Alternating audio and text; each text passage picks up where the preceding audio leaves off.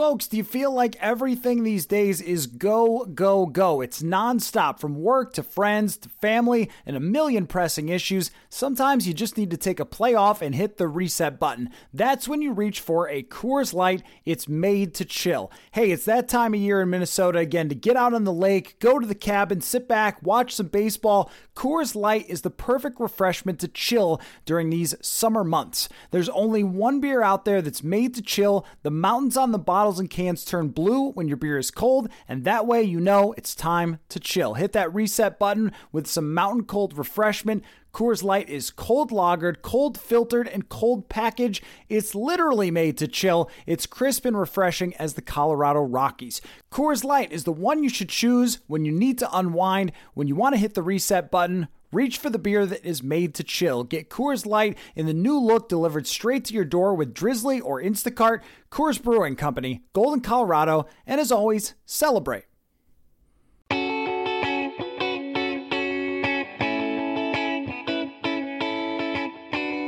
Welcome to another episode of Purple Insider presented by Scout Logistics and by SimBull, your stock market for sports.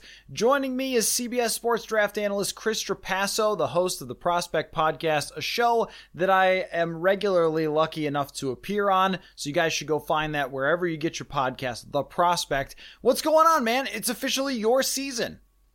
Yeah, I'm very excited. I mean, we have free agency coming up at the early next week. We're going to see a lot of cap casualties, but I love coming on to talk about specific teams' draft plans because me as a draft analyst, I'm just scouting players and looking at the draft as a whole and ranking them based on me being a GM of some team that doesn't exist. To have a team that has specific needs and maybe they want a slot corner, not a long corner, or they need defensive tackle, it's fun to talk about team-specific draft stuff. So I'm really excited for this podcast. Okay, well, I have a very specific angle for you today, Chris. I have taken 5 different mock drafts from notable mock drafters and 5 different players from these 5 mocks, and I'm going to give you the player that the mocker has given to the Vikings, and we can break it down. And then I want you to give me your most recent mock and who you have going to the Vikings. So let's start with Austin Gale's mock for Pro Football Focus. He has Christian Darrisaw going to the Vikings. Christian Barmore still on the board when they picked Darrisaw. He is the left tackle from Virginia Tech. He strikes me as the freak of this draft, the monster who has physically dominated everyone, maybe not quite to the level of Mekhi Becton, but I think if we had the regular NFL Combine, we'd be watching this guy and saying he dominated in Indy. Chris, I don't think that anybody would be upset in Vikings land if they took Christian Darrisaw.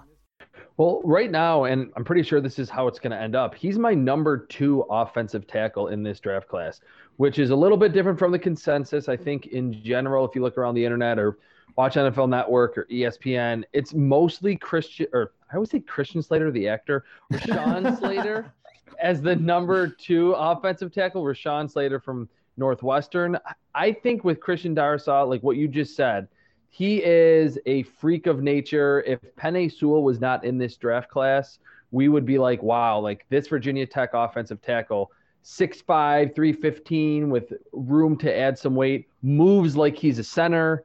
In pass protection, he gives you everything that you want. Lateral agility to slide to the inside against an inside swim move. Plenty of power. You never see him get bull rushed. And then I think for the Vikings, and I've certainly mocked him to the Vikings in the past, he is the perfect fit in a zone blocking scheme because he is so athletic. You see him out in space on zone plays at Virginia Tech, looks effortless, is not lunging out in front of his feet, finds linebackers with a lot of consistency. You got to tell me what this future is for Riley Reiff. If there's a chance that he's a cap casualty or this is the last season that he's going to be in Minnesota, I think left tackle and 1 Christian Darrisaw would be a home run of a pick for the Vikings. And this is what's interesting about every mock that we're looking at, Chris, here is it's all free agency dependent. This is also what happens, by the way, when you're up against the salary cap, because if the cap was not an issue, they'd for sure be keeping Riley Reiff. They were happy with how he played, happy with his locker room presence, but you have to make room somehow, and he's one of the guys that could get let go. But I would say this, even if Reef does stay on a short-term extension or restructure for next season, I don't think it's a crazy idea to draft his successor. If Christian Darrisaw sat for 1 year, I'm okay with that. I know that we always want to fill needs right away, but when you look at the first year impact, a lot of their recent draft picks, aside from Justin Jefferson, relying on that is not really a sure thing. Setting yourself up for the future, letting a player develop for a year is okay. You do not have to force a guy into a spot and say, hey, go play left tackle at the NFL level against really, really great players right away and hope that that works out. I think you can have a guy develop. And one point to that, Christian Darrisaw is a freak of an athlete. Like if it's a run-of-the-mill linebacker or wide receiver that you can get in any draft regardless of where you're picking, then I don't know if I would love to have that guy that you pick him and then you let him sit. With Darrisaw, like he's special. He truly is. And I, like you said in the intro, had there been a combine, there would be people talking about the closeness to him and Penei Sewell. I think Penei Sewell would have been heavier. He would have been bigger. He would have tested a little better. But I think just from watching the film, athletically, Darrisaw is close. So if you're picking in the top 15 like the Vikings are, you don't want to pass up on that and just only look to 2021. You would love to have him already ready to go, already having a year in an NFL strength and conditioning program under his belt when he is set to be your starter at left tackle in 2022. And it's never a bad thing, like you said, if Riley Reif's getting up there in age, if his play significantly dips, or if there's any injuries, to have this super talented guy that could be injected to a lot of teams starting lineups in week one, to have him on your roster, I think that's super valuable. Right, and you do need to have an answer on Riley Reif. How long is he going to be here? If he signs a 3-year contract extension, then drafting Darrisaw makes a whole lot less sense unless you're going to move on from Brian O'Neill in free agency next year, and I don't see that happening. He's going to probably sign an extension this offseason. One more note on Christian Darrisaw before we move on. According to PFF, he allowed 0 sacks and 0 QB hits, but PFF's player comp concerns me a little bit, Chris. Maybe this is just on physical traits, but it's Ereck Flowers. Are you seeing that at all? Because Ereck Flowers has been a pretty big disappointment. I mean, it has to just be on his physical makeup, right? That's got to be what it is, and I have a lot of respect for all the guys at PFF. I do not see that one whatsoever, because Ereck Flowers coming out of Miami in 2015, he was his physical freak, but his film was not clean whatsoever. You saw a lot of deficiencies in pass protection.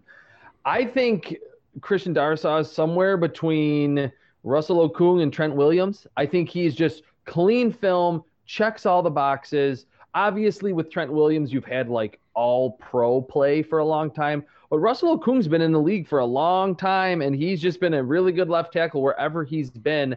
I think that's almost maybe not the floor for Christian Darrisaw, but like that's what you're most likely going to get.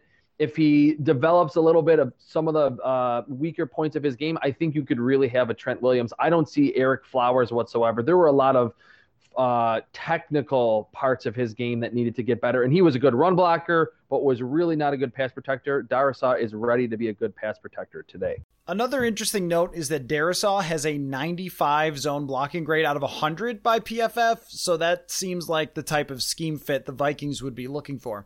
All right, next mock. Charlie Casserly always has some very interesting and unique takes, sometimes a little off the deep end. In his mock, he has Justin Fields dropping to 24th. Chris, if Justin Fields is available at 14th and the Vikings don't take him, I will never let that go for the rest of eternity. But that is not going to happen because he's not getting out of the top 10, I don't think. But Casserly's pick in his mock, the reason I decided to bring it up is because I haven't seen this guy a lot, and I think it makes a lot of sense. It is Jalen Phillips of Miami. But in this mock, Kyle Pitts is still on the board. If Kyle Pitts is still on the board at 14, does that change the formula for you of the Vikings drafting a defensive lineman or drafting a different need? Because Pitts is just such a great prospect? Yeah, definitely. If Kyle Pitts is there, especially with what recently happened with Kyle Rudolph being released, he's just a prospect. Even if you're a team that's not going to throw to the tight end a lot, and I do think the Vikings would probably like to re-inject that to their offense.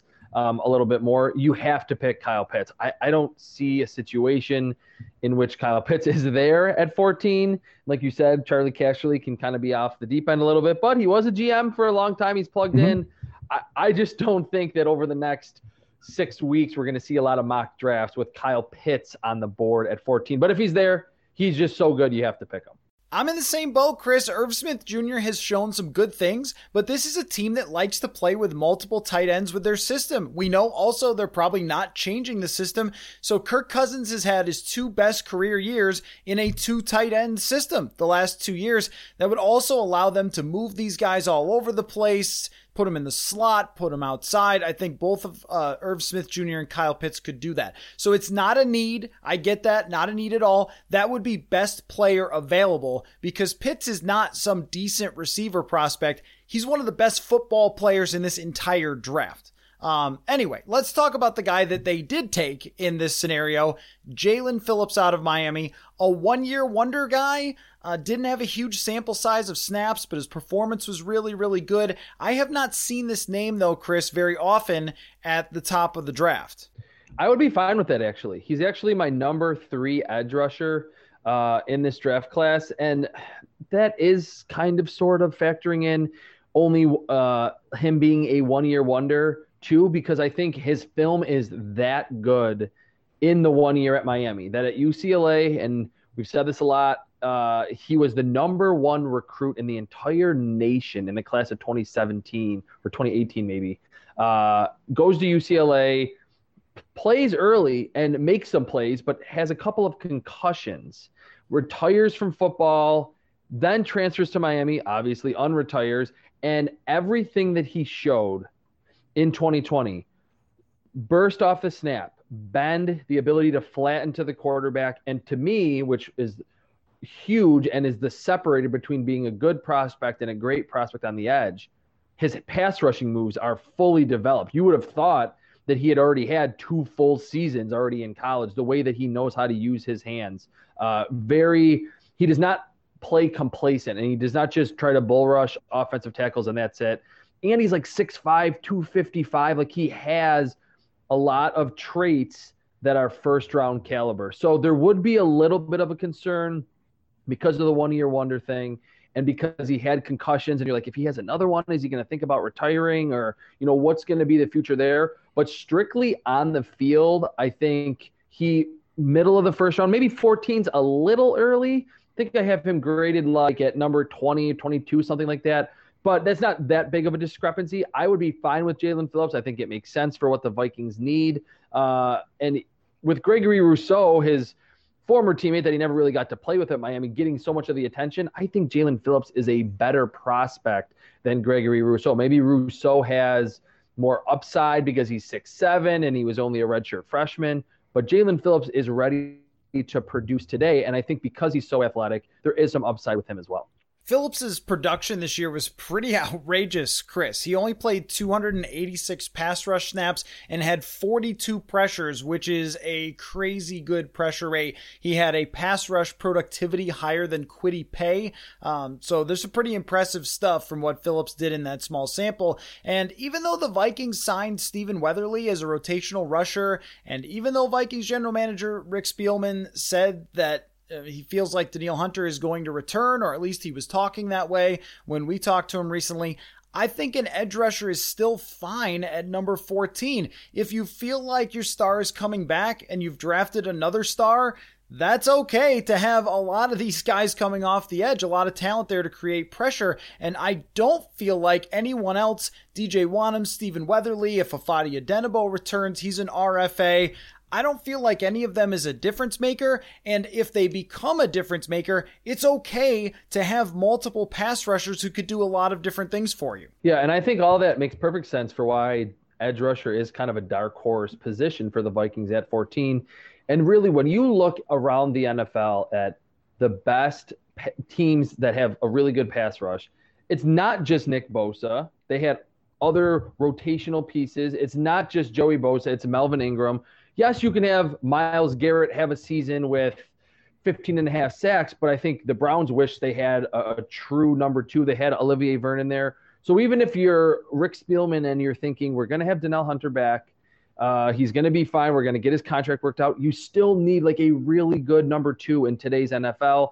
And for planning for the future, it's great insurance. And I really think Jaelan Phillips kind of reminds me of Danielle Hunter in a way that he's kind of under the radar and is a freak of an athlete that literally was the number 1 recruit in the entire nation. I think he kind of fits the mold of what the Vikings would have wanted in the past at the edge rusher spot. He's tall, he's long, you can add more weight and muscle to his frame. I think that would be a pick that might get a little bit of criticism on draft night, but would actually be a smart pick in terms of value and planning for the long term. And then with Phillips, it's not just a developmental guy that's a project that in 3 or 4 years might be good. He can come in and be a good player in year 1, especially if he's not that number 1 alpha rusher if you do have Hunter back. And then by year 2 or year 3, then you could really have a quality tandem. And then in that, dire situation where Danielle Hunter's traded, I think Phillips truly has the physical and athletic traits to be a number 1 rusher in the NFL. So I have a couple of Hunter-related questions for you. One is about draft capital that would be coming back for Danielle Hunter.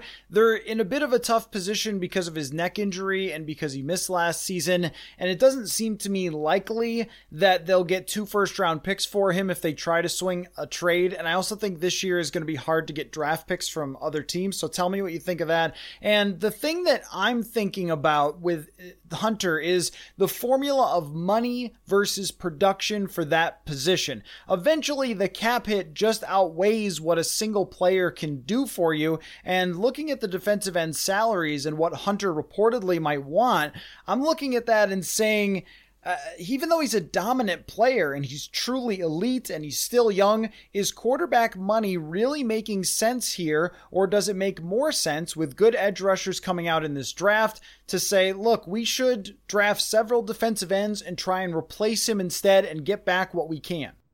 Well, 2-part answer here. I think if you're the Vikings, you have to kind of look at yourself and say, are we a team that maybe even by 2022 is going to be competing for a Super Bowl? And if you don't think that, and I think they're pretty far away from that at this point, then paying Danielle Hunter $25 million a year or whatever it would be, close to quarterback money at this point, given where the franchise is, that really wouldn't make sense. And it's weird. It's, got to be tough to say for fans like, hey, like you don't want Danielle Hunter to not be on this team, but where this team is, I don't know if that makes sense at this point.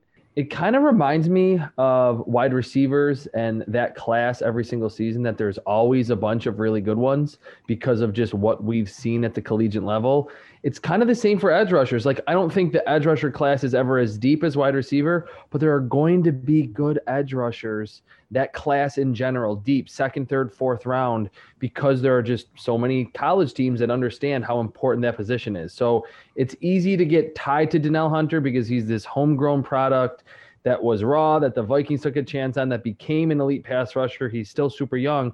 I just don't know if the money, his neck injury, and somewhat his age really aligns with the direction or where the Vikings are at this point. Had they been going into 2021 thinking that or 2022 thinking that they're a Danielle Hunter away from winning a Super Bowl, then that's different. I just don't know if it aligns. Like, I don't think they should be shopping Danielle Hunter, but picking Jaelan Phillips and then listening to offers and saying, hey, like, if someone wants to offer us 2 first-rounders and we give them back a 3rd, we'll gladly do that because we know that we need to build this team with young, cheaper talent that, will be good by 2023, 2024, when it's not Kirk Cousins running the show and we have a younger quarterback and things are a lot different with this organization. Hey, I want to tell you about our very cool new sponsor, SimBull. SimBull is a new sports marketplace where you can trade shares of professional teams like stocks. Go to simbull.app, that is SIMBULL.app to sign up for the promo code PURPLE to get a $10 deposit bonus if you are a first-time user and you are off and rolling. Here's how it works. You buy stock in your teams, and then when your team wins, you earn cash payouts that are instantly deposited. So, baseball season is starting. You can buy into your favorite team today, and as their stock rises throughout the year, it pays off for you. Or get in before free agency and the draft changes football for next season. Another thing that SimBull does is sends you updates all the time on what's trending to keep you up to the latest market movements. So, check out SimBull.app or follow them on Twitter at SimBull Exchange, and check out the marketplace for sports today. Folks, March is quite the month for Minnesota sports, and SotaStick has you covered with Minnesota sports themed gear. The hockey team is headed down the stretch, so you've got to check out the Dollar Bill Krill shirts, and baseball is ready to get started. Go to sotastick.com, check out the Touch 'em All shirts, the Twinkies hats, and the Tomorrow Night hoodies. If you use the promo code Purple Insider, you can get free shipping, so go to sotastick.com to get your original Minnesota sports inspired goods. All of their apparel is screen printed here in Minnesota on super soft, super comfy shirts and hoodies. You will love it. That is SotaStick, SotaStick.com. Original Minnesota sports inspired goods. Code Purple Insider for free shipping. The tough part with the Hunter situation is that you might not have a resolution by draft night. We have seen these things pretty often play out into training camp and sometimes right to the season starts, like it did with Khalil Mack or Ezekiel Elliott. And it's funny because there's always hype for player trades on draft night, but I can't remember too many trades involving players that happened during the draft or right up until the draft. I remember Anthony Harris was getting talked about a ton, and he ultimately ends up playing for the Vikings on the franchise tag. So it seems more likely than not that Danielle Hunter still stays because that's the history of the Vikings trying to keep their own players. But this is another one where I'm sure that they would love to have an answer before draft night. And if you're moving on from Hunter, that does change your plans for how aggressive you have to be in drafting a defensive end. And I like your point on the situation overall is that, they're talking like you get him back and all of a sudden the defense is fixed, but one player, how much impact can you have? How much does that change versus multiple players and cap space and all those things that go into the formula? So let's move on. Let's go to Mel Kiper's pick. He loves himself some Elijah Vera Tucker, the guard/tackle out of USC. He has mocked him to the Vikings 2 times in his 1.0 and 2.0. Chris, this feels like a pick to me, Elijah Vera Tucker, that you could make if you move down out of 14. Yeah, 14 would be a little bit high, and I think that would be, if we want to use the dreaded draft term reach, that would be more of a reach than Jalen Phillips at 14. Elijah Vera Tucker, I have him graded like in one of the last few picks, I believe, in my first round. Like I think he's number 31 overall. He was very good as a guard in 2019, a pass protection guard. Like he wasn't really moving people in the run game, but his balance and his footwork, you loved in pass protection. Kicked out to left tackle, which you've said on my podcast, The Prospect, that's a pretty good indication that his coaching staff knows how good of an athlete he is and just how good of a blocker he is. And I think that's true. Played very well at left tackle. I think maybe the thought from Mel Kiper is that Dakota Dozier is not the answer at left guard. Riley Reif, we talked about it earlier, like what's the future hold for him? And it wouldn't hurt to, if you're still trying to let Kirk Cousins be the guy to lead you to the promised land, to get him as good of an offensive line as possible would help out Dalvin Cook. Elijah Vera Tucker is an athletic player. I think he'll go in the first round. I don't know if he's that dominant to be a top 15 selection, but I would understand it from the Vikings perspective and just the need on the interior and then the future. Say, hey, we're going to play him at left guard as a rookie. 2022, he's going to be our starting left tackle, or if we move Brian O'Neill to left tackle, he's going to be our right tackle. I would be okay with that. Would it move the needle a ton? I don't think so. Not as much as the other two picks, especially Jalen Phillips for a lot of the reasons that you pointed out. But I would like it. would be a little bit of a reach. Wouldn't absolutely love it on draft night for the Vikings. Yeah, if they were to trade down into the 20s and get a second round pick, then you could see a good plan where Vera Tucker plays guard, they keep Riley Reiff, and a year or two from now, that's when they slide Tucker out to tackle. Where, by the way, he was graded higher by PFF as a tackle than he was as a guard, and he was graded pretty highly as a guard at USC. So normally we talk about guys moving outside from tackle to in at guard. We don't see them moving from guard to tackle very often, and that says to me that he has the athletic profile to do it and that he's improving and getting better and get better opportunities that might get him drafted higher. And worst case, you could have him as a guard, and he still brings you value. One thing that's hard to figure out, though, with this type of pick on the offensive line is just where they have Ezra Cleveland. It was really surprising last year that he played guard from the outset. Do you see Ezra Cleveland as a tackle? Because I'm not really sure. Last year in the draft, I did not see guard. I thought that he was going to be someone that they groomed to be their long-term left tackle. I don't know why they see guard either. And in saying that answer about Elijah Vera Tucker, I don't know how, because I completely forgot about about Ezra Cleveland, which I don't know how, because I was a big fan of his. Had him like graded, I think, in the early second round last year coming out of Boise State. He's a tackle all the way. He is very close to being Brian O'Neill 2.0, that he just needed to get a little stronger. That was obvious, but he crushed his combine workout just like Brian O'Neill did a few years ago. And he's got the length, he's got the nastiness, the footwork to be a really good left tackle in the NFL. I don't know why they're trying to push him into guard. I think the lack of power, some of the short area quickness that might not be there, that's really accentuated when you're a defensive lineman and you know that you can just bull rush your way through Ezra Cleveland. You're going to do that. Maybe they want him to add some weight and have him be this highly athletic guard. I think that was a smart pick, and I remember applauding that pick, giving it a high grade on draft night, because I was looking to 2021 and 2022 for the future that does not include Riley Reiff. So I think if they love Ezra Cleveland at guard, I think that's not putting him in the right position. If they let him play his natural spot, left tackle, then certainly the need for that premier spot on the offensive line certainly lessens for this draft season for the Vikings. That goes under the category of you should be looking at guards in the third round where there's a good amount of interior offensive line prospects. And if you're feeling that Ezra Cleveland is a left tackle, then you should be moving on from Riley Reiff and upgrading through free agency at the guard spots.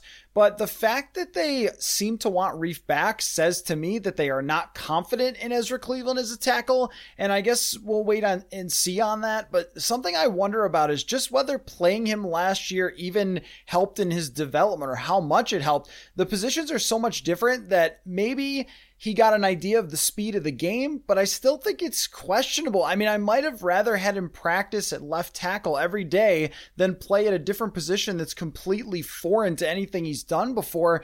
I mean, this seems just like a trend with the offensive line and the way that the Vikings have developed players there, that they just seem to move around guys a lot. And I wonder if there's some frustration from Ezra Cleveland about not getting a chance to show them what he could even do at left tackle. Yeah, there's not really anything about his game that screams guard. I mean, he's tall, he's got long arms, he's athletic, and you're right, the position playing guard and playing tackle could not really be any more different. The type of defensive linemen that you're seeing at those two spots, they're completely different. You're seeing small, stocky, penetrators at right guard, and at left tackle, you're obviously seeing longer, more athletic players. And that's the type of player that Ezra Cleveland's skill set is perfect to stop. And I certainly think guard is important. And I'm sure a lot of Vikings fans and a lot of your listeners understand now how important the guard position is. It's not that you can just throw out Pat Elflein or Tom Compton or Dakota Dozier and be fine. I think they can,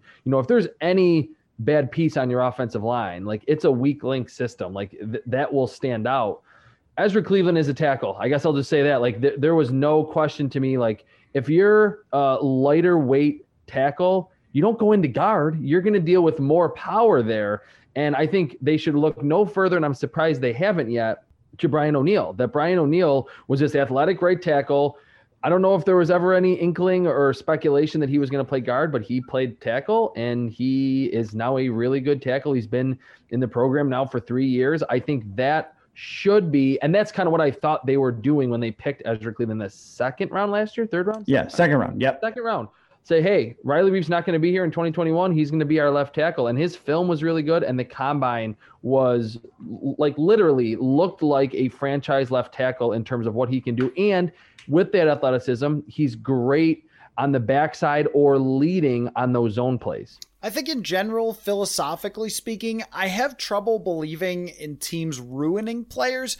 Kirk Cousins told me last year for a story that players are responsible for their own development. There's no drill that a coach can show you that's suddenly going to make you better or that's going to ruin you. But I do think teams can make the path harder from being a prospect to being a legit player. And that's possibly what the Vikings have done here with Cleveland. I guess what we'll do is find out in the long run whether it slowed him down or if this difficult experience of changing positions somehow helped him to learn how to fight through things or something like that.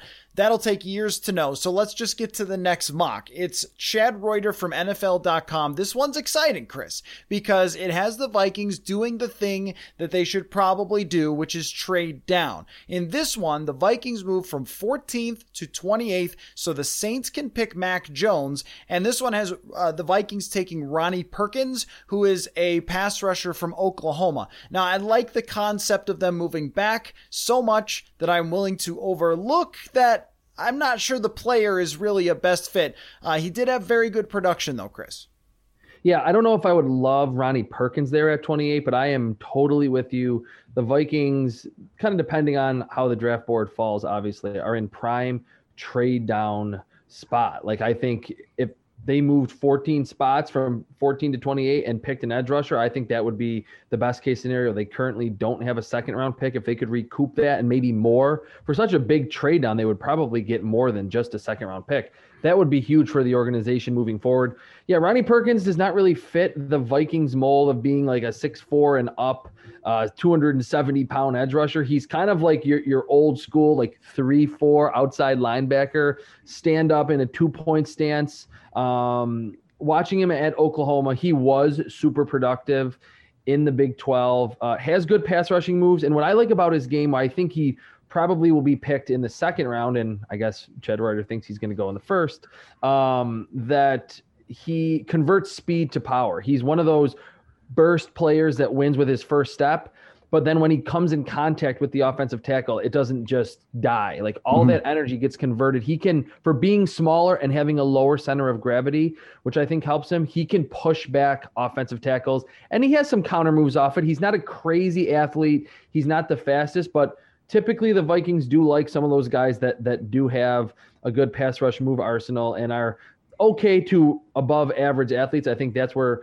Ronnie Perkins would kind of land. He would be one of the smaller defensive ends that the Vikings would bring onto their roster, but I really like it more so for the trade down. You almost have to grade the pick, whoever it is, and then add on the second round pick as well, because that's what they'd be getting as kind of a bonus. Yeah, I don't ever want to be the person who says your mock is wrong, because we don't know, and it's always possible that anything can happen when it comes to the draft. But this one would be a pretty big surprise, because exactly what you laid out, a 3-4 edge rusher who stands up, the outside linebacker type, is just not how the Vikings want to play with that position.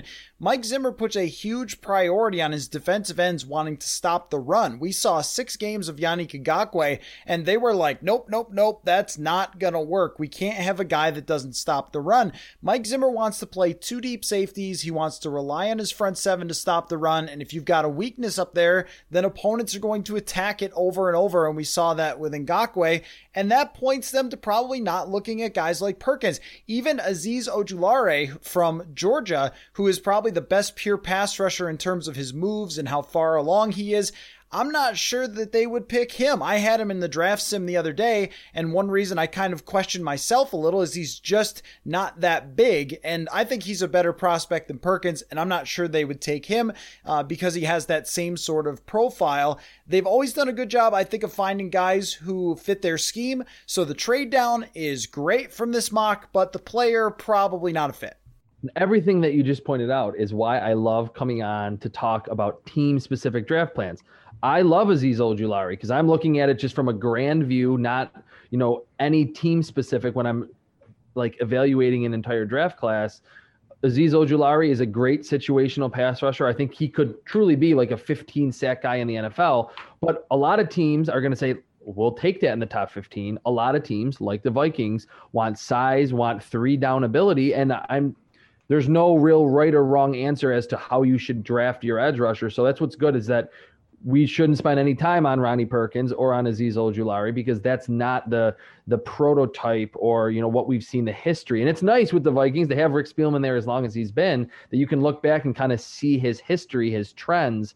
But I think that's a great point, that scheme fit, size, length, weight certainly matters. So those smaller kind of old school 3-4 outside linebackers that are only going to rush the passer, probably not going to play much on first down, will not most likely be on the Vikings' radar. It definitely feels like someone like Kwity Paye from Michigan would be more on their radar because of that size and freakish athleticism that he has. And maybe there's an Everson Griffin comparison, that they're looking more for players like that than they are those 3-4 guys. Let me go back to our final mock that we have. I need your opinion on this one because it came out a while back and we talked about it quite a bit on the show. Daniel Jeremiah of NFL Network had the Vikings in his mock 2.0 taking wide receiver Devontae Smith out of Alabama. I'm the conductor of the wide receiver 3 train here, Chris, and I look at Smith as a potential game changer for them, a player that could take them up another level, and someone who could make this draft really exciting for the Vikings. Would they be crazy to take Devontae Smith if he's there? I think that would be under the radar home run selection. That it's all been about the defensive line. We watched on Christmas Day, they needed defensive line help. Certainly offensive line, minus a few positions, has been kind of what's somewhat been holding Kirk Cousins back. I don't know how much better he can be, but the way that the league is trending, we just saw the Bucs win the Super Bowl with a Madden level amount of pass catchers and options for Tom Brady, taking nothing away from Tom Brady, but the skill position group was pretty darn good. We know what the Chiefs have done. We know what the Bills have done. The Cowboys didn't have a good season, a lot of injuries, but they drafted CeeDee Lamb when no one expected them to. It is becoming a 3 wide receiver league and 3 good wide receivers. And why I would like that even more is that I think in this draft class, and it's another deep wide receiver group, there's a pretty distinct fall or drop off after the top 3 elite wide receivers. Jamar Chase, Jalen Waddle, who's my number 1 wide receiver, and Devontae Smith. After that, like Rondale Moore is good, Rashad Bateman's good, Terrace Marshall is good. There are other good wide receivers, and a few of those might go in the first round. But if Devontae Smith is sitting there and you're at 14 and you're like, man, the edge rusher class is kind of deep. We can always draft a guard in the second or third round. But to add someone to Justin Jefferson, with Adam Thielen getting up there in age, Devontae Smith could do a lot for this offense right away and long-term, that after you move on from Adam Thielen, he retires, he goes to another team, whatever it is, to be still set at that valuable position that's going to boost up whoever your quarterback is, whether it is Kirk Cousins or you draft someone. I would really like that pick. I think people that think that the draft is only 1 round, if you're only doing a 1-round mock draft, would get mad like, hey, they need to address defensive line. The Vikings have shown that they can do that later in the draft, and the drop-off at the receiver spot, I think, is pretty big after Devontae. I mean, that's a good point about Adam Thielen. It does not get brought up a whole lot. I mean, you're talking about a guy who feels like he should still be fairly young, but he took a few years to climb the ladder, so now he's more toward the end of his peak already, and within the next 2 or 3 years, you might be talking about his game not being at the same level and him transitioning into a Larry Fitzgerald type role in Arizona in his older years. So my main point has been that this type of player can end up catching X number of balls, and maybe doesn't have the highest production ever, but is the guy that is a go-to in big situations when opponents are trying to take away Justin Jefferson and Adam Thielen. And I think Chris Smith is the real deal. I mean, he's got hands, the route running ability, the production in college, and was one of the main reasons that we're talking about Mac Jones as a potential first-round pick. I think he could be in a very favorable spot in Minnesota if they decided to do that. And I think your point, though, is a key one, that you're going to want someone next to Jefferson to maintain how great this supporting cast is for a long time, not just the next year or two. And I wonder how much from Justin Jefferson's rookie season, breakout rookie year, one of the best receivers in the league immediately, top 5, top 7 receiver. Looking at him stylistically, I wonder if the Vikings would kind of lean toward DeVonta Smith. And Justin Jefferson is a spindly guy. He's like 6'2 and a half, 200 pounds. Doesn't look like he's going to run great routes, but then he shakes everyone, has a much bigger catch radius than you would think, plays like he's 6'5". That's DeVonta Smith. He's going to get dinged, and he might actually be the third wide receiver off the board because he's going to be 6 foot and 175 and 180, but just always open and near the sideline or in the red zone. Looks like he's Kelvin Johnson, like gigantic catch radius, sneaky good after the catch too. So I think if the Vikings are like, wow, like look at everything that we got from Justin Jefferson, this skinny, spindly wide receiver that a lot of people, including Chris Trapasso, overlooked, let's pick DeVonta Smith, who's a similar type of guy that we know, we're not going to be concerned about the fact that he's not this stocky player or he's not super strong right away, but we know he's going to create separation, win down the field, and then in those contested catch situations, play like he's much bigger.